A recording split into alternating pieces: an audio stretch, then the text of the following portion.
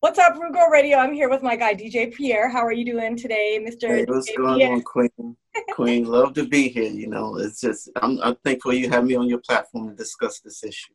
Oh, yeah, I definitely feel like this is something that we need to do more of is just have a lot of community discussions about what's going on, what we need to do, and how we can unify as allies and as people and as a community. Absolutely. It brings us together as well. So I think we need to be more in tune, and the best way to go about it is to have like a show like yours. hmm I appreciate that. Now, a little bit of backstory about DJ Pierre. DJ Pierre is very, very famous. I guess techno, acid house, right? Yeah, Yeah, electronic music, acid very house, famous. techno, house music. Well, you have to specify because when people think Chicago and Detroit, Yeah, no, we know what that means, but some younger people and some people that aren't in the scene, right. they think that techno and EDM is like a bunch of different kind of stuff. They don't really understand. Well, it's funny. It is correct and incorrect because it's just the fact that they call it EDM just to kind of put it all in one box. But really, techno house and acid house is more like the underground areas of that kind of music. So we like the soldiers out there and the innovators and the forefathers who created this whole sound and stuff. Yeah, so other people that are from the same place as DJ Pierre, people like Richie Houghton, Derek Yeah, May, yeah, yeah, Juan yeah. Atkins, the list Right, could go right, on right. and on and on. Yeah, people So like that. Carl Cox, Absolutely. yeah, so it's definitely a pleasure to have you here and to be able to call you my friend. You do live in Atlanta. How long have you lived in Atlanta? Oh man. Oh, you know what? Wow. I've been saying like 8 years for like 4 years. So so I think I'm here like 12 years or 10 or something. I'm not really sure, but something like that. Okay. But time kind of flew by. In the first 5 years, I think I was just a hermit. I don't think I really went out much and did anything. Okay, so having a Black-owned business in Atlanta, what are some of the challenges that you overcame when Wild Pitches opened? Well, it was interesting because I wanted to open up a venue that would connect more to the underground techno house, acid house scene here in Atlanta. So that's why I actually did. But I also wanted it to be a space that all creators, from producers to singers to promoters, could say, hey, this is kind of like a place by us for us. When I say by us for us, I mean simply by us artists. It doesn't matter the color or anything. It's just a matter of we're artists. And if an artist owns a venue, they will work with you differently because they're also an artist and a producer. So they understand the troubles and trials and tribulations in trying to put on events or get yourself out there, and it may not be a lot of money to be made. So I was never really so worried about the bottom line, whereas most other venues, that's all they're worried about is the bottom line. So that's why I had opened up Wild Pitch and just kind of wanted to give this thing to the community. So we did that. And the only drawback from that is when you do that, people, when they do business with you, they tend to forget that that's what is going on. So when you're doing business, keep that in mind. Don't do business like you're doing business with the other guy. And then when you come over here, I'm going over and beyond to kind of be in your corner, but you're not doing the same back. And I think what happens is people forget. They don't remember that, oh, that's right. This is an artist like myself. So he's about the same thing I'm about. And I think that was an issue for maybe the first 2 years. And then after that, we really started flowing and things got much better and people started, we found a balance in how to work with each other. Okay. All right. So do you guys have And you DJ there. That's I where I did met a you. bunch of times. Yeah, that was like one of my favorite places to DJ. It really, really was. I loved the thing that you guys had on the wall with all the different family tree and the whole like evolution of electronic music and drum and bass and Right. everything like that. So that was amazing. And you guys have other locations now that you've opened up now that Wild Pitch is gone, right? Well, you know what? We were trying to actually embark on that, but what happened is, I mean, the team was my wife and I, and then we kind of split up. So once we split up, that whole thing just kind of stopped for a minute. But now what I'm doing is starting to, well, I'm not doing it now because COVID-19 came into play, but I was in the middle of doing another venue, had the location, was putting it all together, and then this came in and it just messed up 2020 for that whole plan. So I guess when we reset after all this, hopefully, God willing, I'll be able to jump back in that and we do something else here that's actually now I have a bigger vision, you know, instead of it just being about underground house, techno, and acid house. Now I want to open it up to just be underground music, period. Like just build a space that is about that and for us artists, producers, and promoters and stuff. Okay, well said. So one thing that I always liked about you was that on Instagram and on our social media, there was never a day or never a week that you did not send me, you know, what was going on around the country with the brutality against Black people in America. Yeah. So how long have you been an activist and been deep into spreading the word out? You know, I first went to Europe in 1990, and when after going over there and what happened to us in Chicago in terms of almost a colonization of our music. You know, on one hand, we needed the Europeans to rally behind our music because it wasn't happening here in America.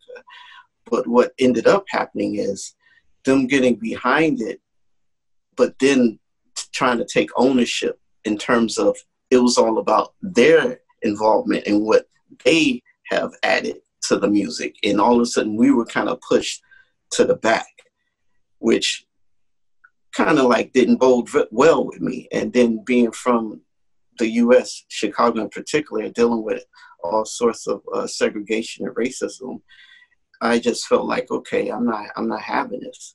So I was more or less the mouthy person, you know, in terms of always saying something, always correcting someone, always setting the record straight. And when you're that person, people, they don't want to elevate you because they don't want to put you on a stage and then you're going to be making sure things are kind of put right when they don't exactly want things to be that balanced. So they kind of didn't want me too far in the front as the face of the sound. But because of what I did with Acid House that created the youth movement that's going on today with EDM, they can't like totally just be like, okay, we're going to X them out, because whenever they talk about things, they have to come to me and say, okay, and this guy here did this. Even if they want to have that go by really quickly to get back to the other stuff they're going to talk about. But it has to go there at some point. So thankfully, because of that, I'm still greatly involved in the scene and on the main stages and festivals and stuff like that.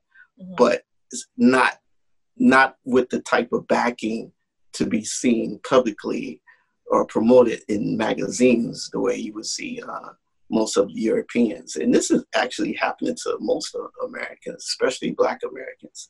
Mm-hmm. They'll elevate some European Blacks.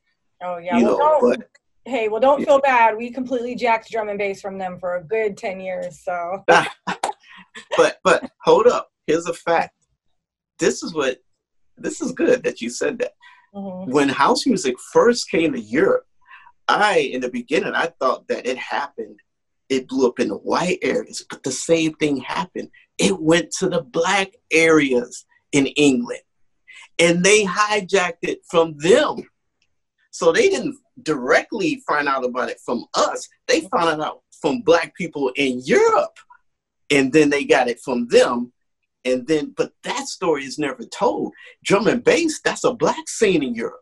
Yeah, that started from reggae and stuff. Yeah, exactly. So I mean, that it's like it goes hand in hand, but you know, dubstep came out of it and all this stuff, and you still see that white face. You don't see them paying homage to us at all. So, but don't feel bad about that. You know, it all came from house music, so it all came back. So, it circles back where around. I'm from in Tampa, all the kids that were into drum and bass, that, you know, I was white, but they were Ecuadorian, Black, Jamaican. It was like a lot of different like people.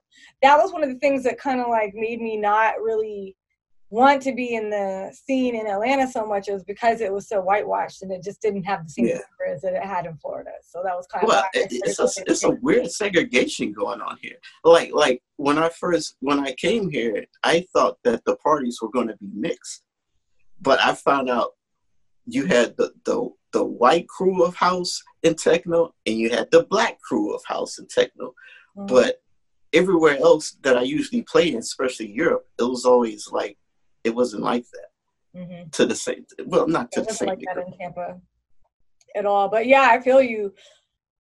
To be honest, I never really went to a lot of like white house events here. I only went to Black ones, like House on the Park and stuff like that. Yeah. Mm-hmm. Oh. Well, I really pray that the House in the Park really it's starting to grow now in terms of being more.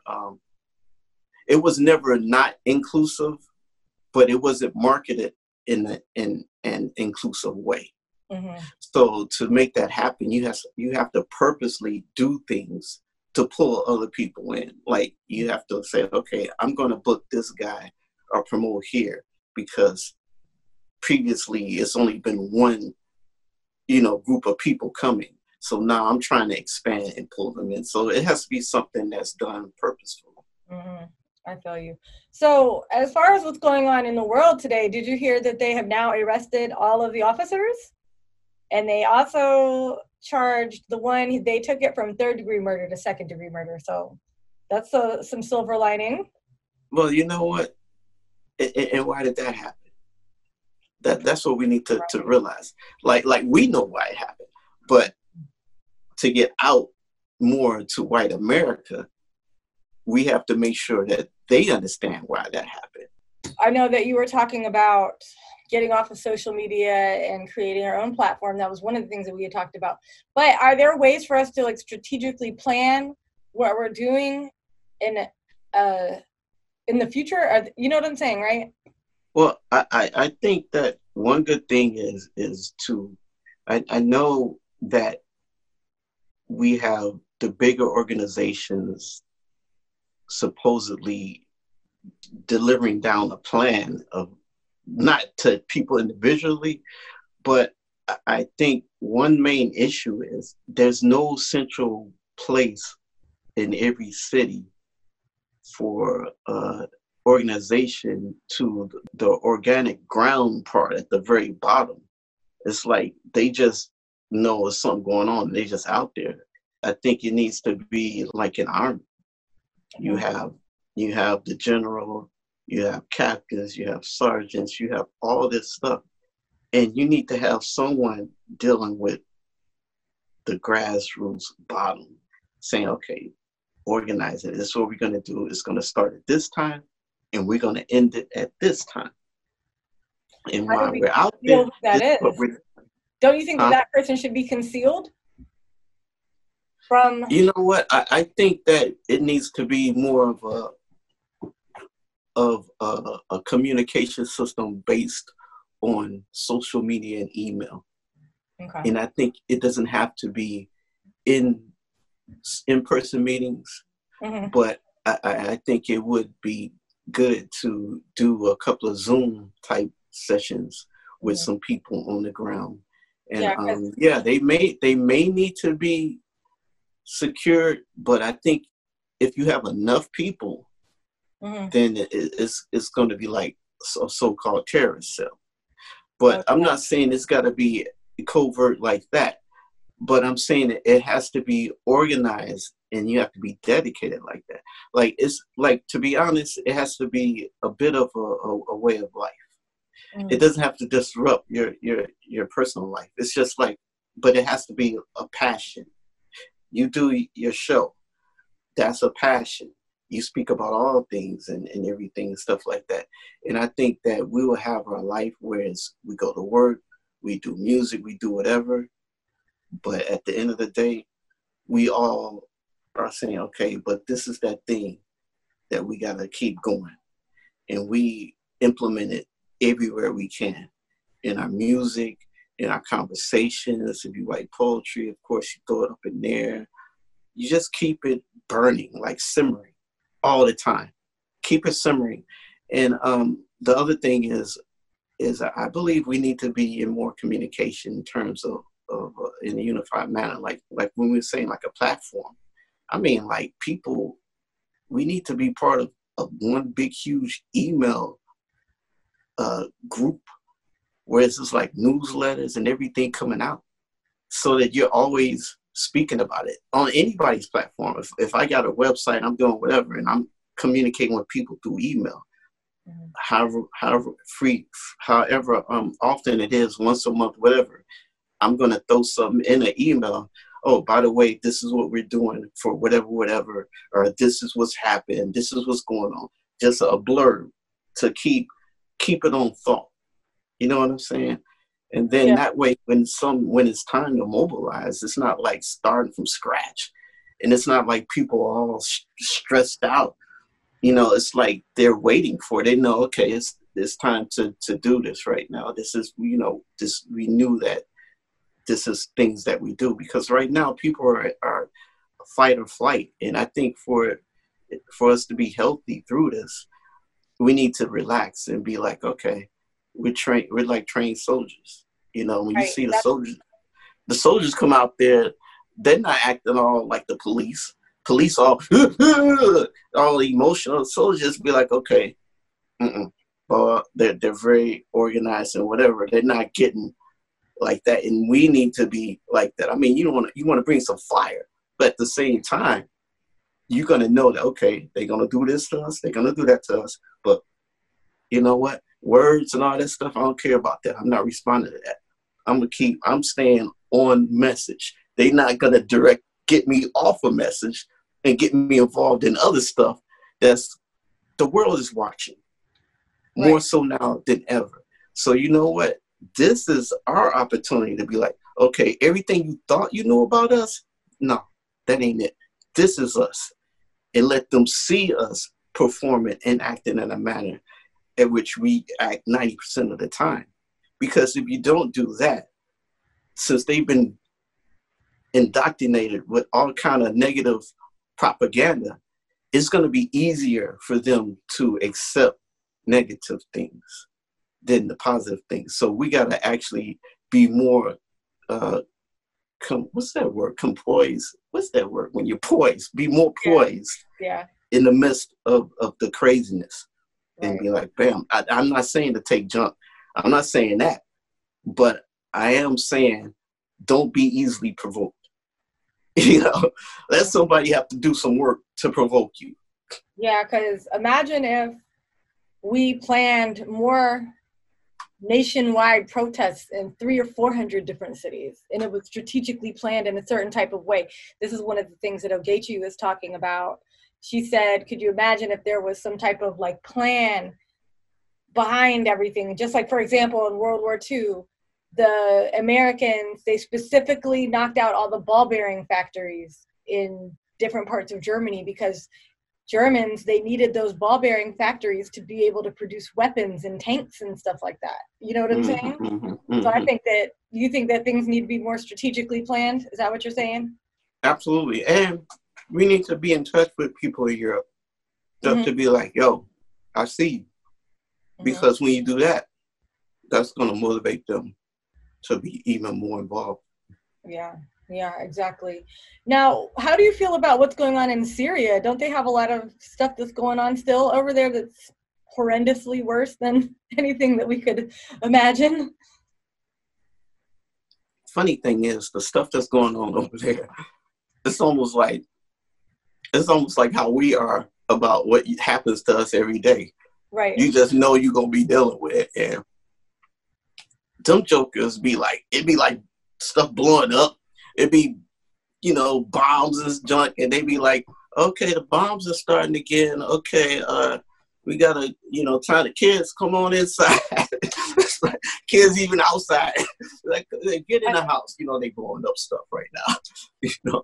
But yeah, that's unfortunate. And the thing is, I don't know what it would feel like to be dealing with this stuff from my own people. That must be extremely difficult to even comprehend or connect to, because when it's like, since we grew up with this, we can really only imagine it coming from another race. Mm-hmm. But when it's just strictly government and you, factions of different belief systems and you, but you're all the same people, I think I'll be really angry. Yeah, I see. Because I'm angry at my own people when I see them doing stupidness. Like, what the heck? I'm like, why are you doing that? So it's going to be it's probably very extremely difficult over there. But I haven't really had much contact with anyone in that area in, I would say, about 8 months. Okay. Yeah, it's been a while since we have either.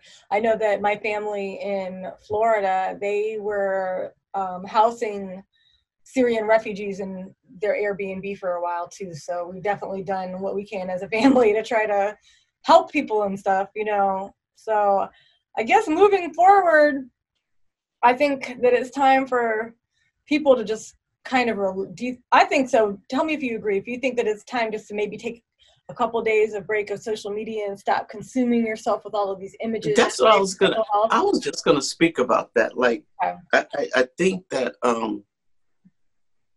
you lose perspective when all that you're getting inside, all that you're eating is toxic.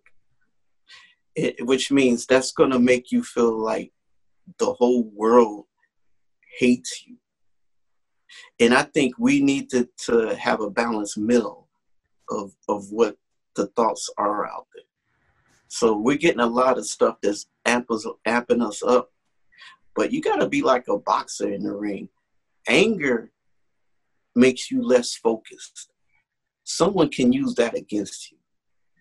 So you need to be more in control, and you need to understand the tactics that are out there being used against you, and know that everybody ain't trying to kill you.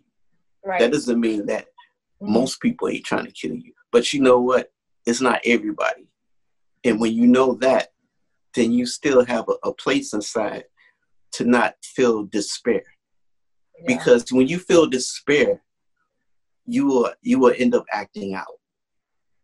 In some ways, I think it's overpowering the amount of information that's coming out that can add to someone feeling great despair. Mm-hmm. So be purposeful and find the other information that can edify you and lift you up, so that you know that, you know what, this is working, it is doing something, and these people, they out there with us. Yeah. And then you can move forward in a healthy way. Yeah, and one thing that when we had talked previously about doing this interview was that you made sure to talk about the white people from the civil rights movement that gave up their lives and sacrificed everything, and how important it is for Black people to embrace those people that are willing Absolutely. To die for them. I think we need to, the ones that are out there, honestly, supporting us, I think we also have to rally around them, because what happens is they're going to be alienated from their whole social circle, mm-hmm. which is going to mean that they're going to go through things when they go home, whereas we go home and we have our people around us to edify us and support us and to make us feel better about what we went through during the day. they're not going to have that. Right. They're going to have people bashing them. Well, why are you doing? That's their fight. Do you seriously really think that, you know, you need to be really doing all that? You know, they're going to get all of that nonsense. I wish it were that nice. It's not. Well, those are the people that are, it might start out like that. But you know how people be trying to covertly diss what you're doing. Oh, but you know they're what? like they're supporting it. When you're a woman, the only thing they can't get off of the fact that it's hard. I don't want to like be not, you know, I might be I feel like I'm kind of prude right now, but they can't get fixated off the fact that a woman has sex with black men and not white men. That's all that they focus on. And that's it. Like, that's all that there is for them. They're so shallow. Well, the thing is we got to realize that, well, we realize it, but we need to connect to the fact that they have an inherent issue of us dating the white woman. But they have first exploited and raped the black woman. So they have an inferior complex that if a white woman gets with a black man, I mean, you know how the story goes. They feel like, oh yeah, once they go back, and then they're gonna feel like, oh, they're gonna think they're better than us, and they're worried that their race is gonna disappear. Actually, because when a black person mixes with a white person, if everybody black was messing with white people, it wouldn't be no more white people. I'm just saying that, like, they're not gonna come out white no more. They're gonna be coming out. But that's not the way that genetics works anyways. And I don't think that they understand how many different people are on the planet and that have lived on the planet. It's like an unfathomable number. So their thinking is just way too small. So I don't know what's up with that. But it's like, I just wish they would be more creative. I'm like, that's all you can say to me? You know? They need to get outside of the US. When I first went to Europe, I seen, and this is 1990, I seen mixed couples like it was normal. In the 1990, I was like, dang. I said, wow, it's a lot of black and white people together. Like it was like culture shock for me. But then over the years, it caused me to abandon certain issues I've had. See, the thing is, when you get out of the US, you can see the US for what it is. And then you're like, okay, that's just the US. So they had us all jacked up in the head. But most people, think about it, they have not really traveled the world like that to get proper information. Any information they're getting is being fed to them through a system of proper propaganda. Before we get out of here, just make sure that you tell everybody where they can follow you at and how they can reach out to you on social media. All right, on Instagram is at DJ Pierre, DJ Pierre, Future, Phuture. That's Instagram. Facebook is the same thing, Facebook.com/DJ Pierre Future. So definitely. And this is my logo right here. Whenever you see this, that's me.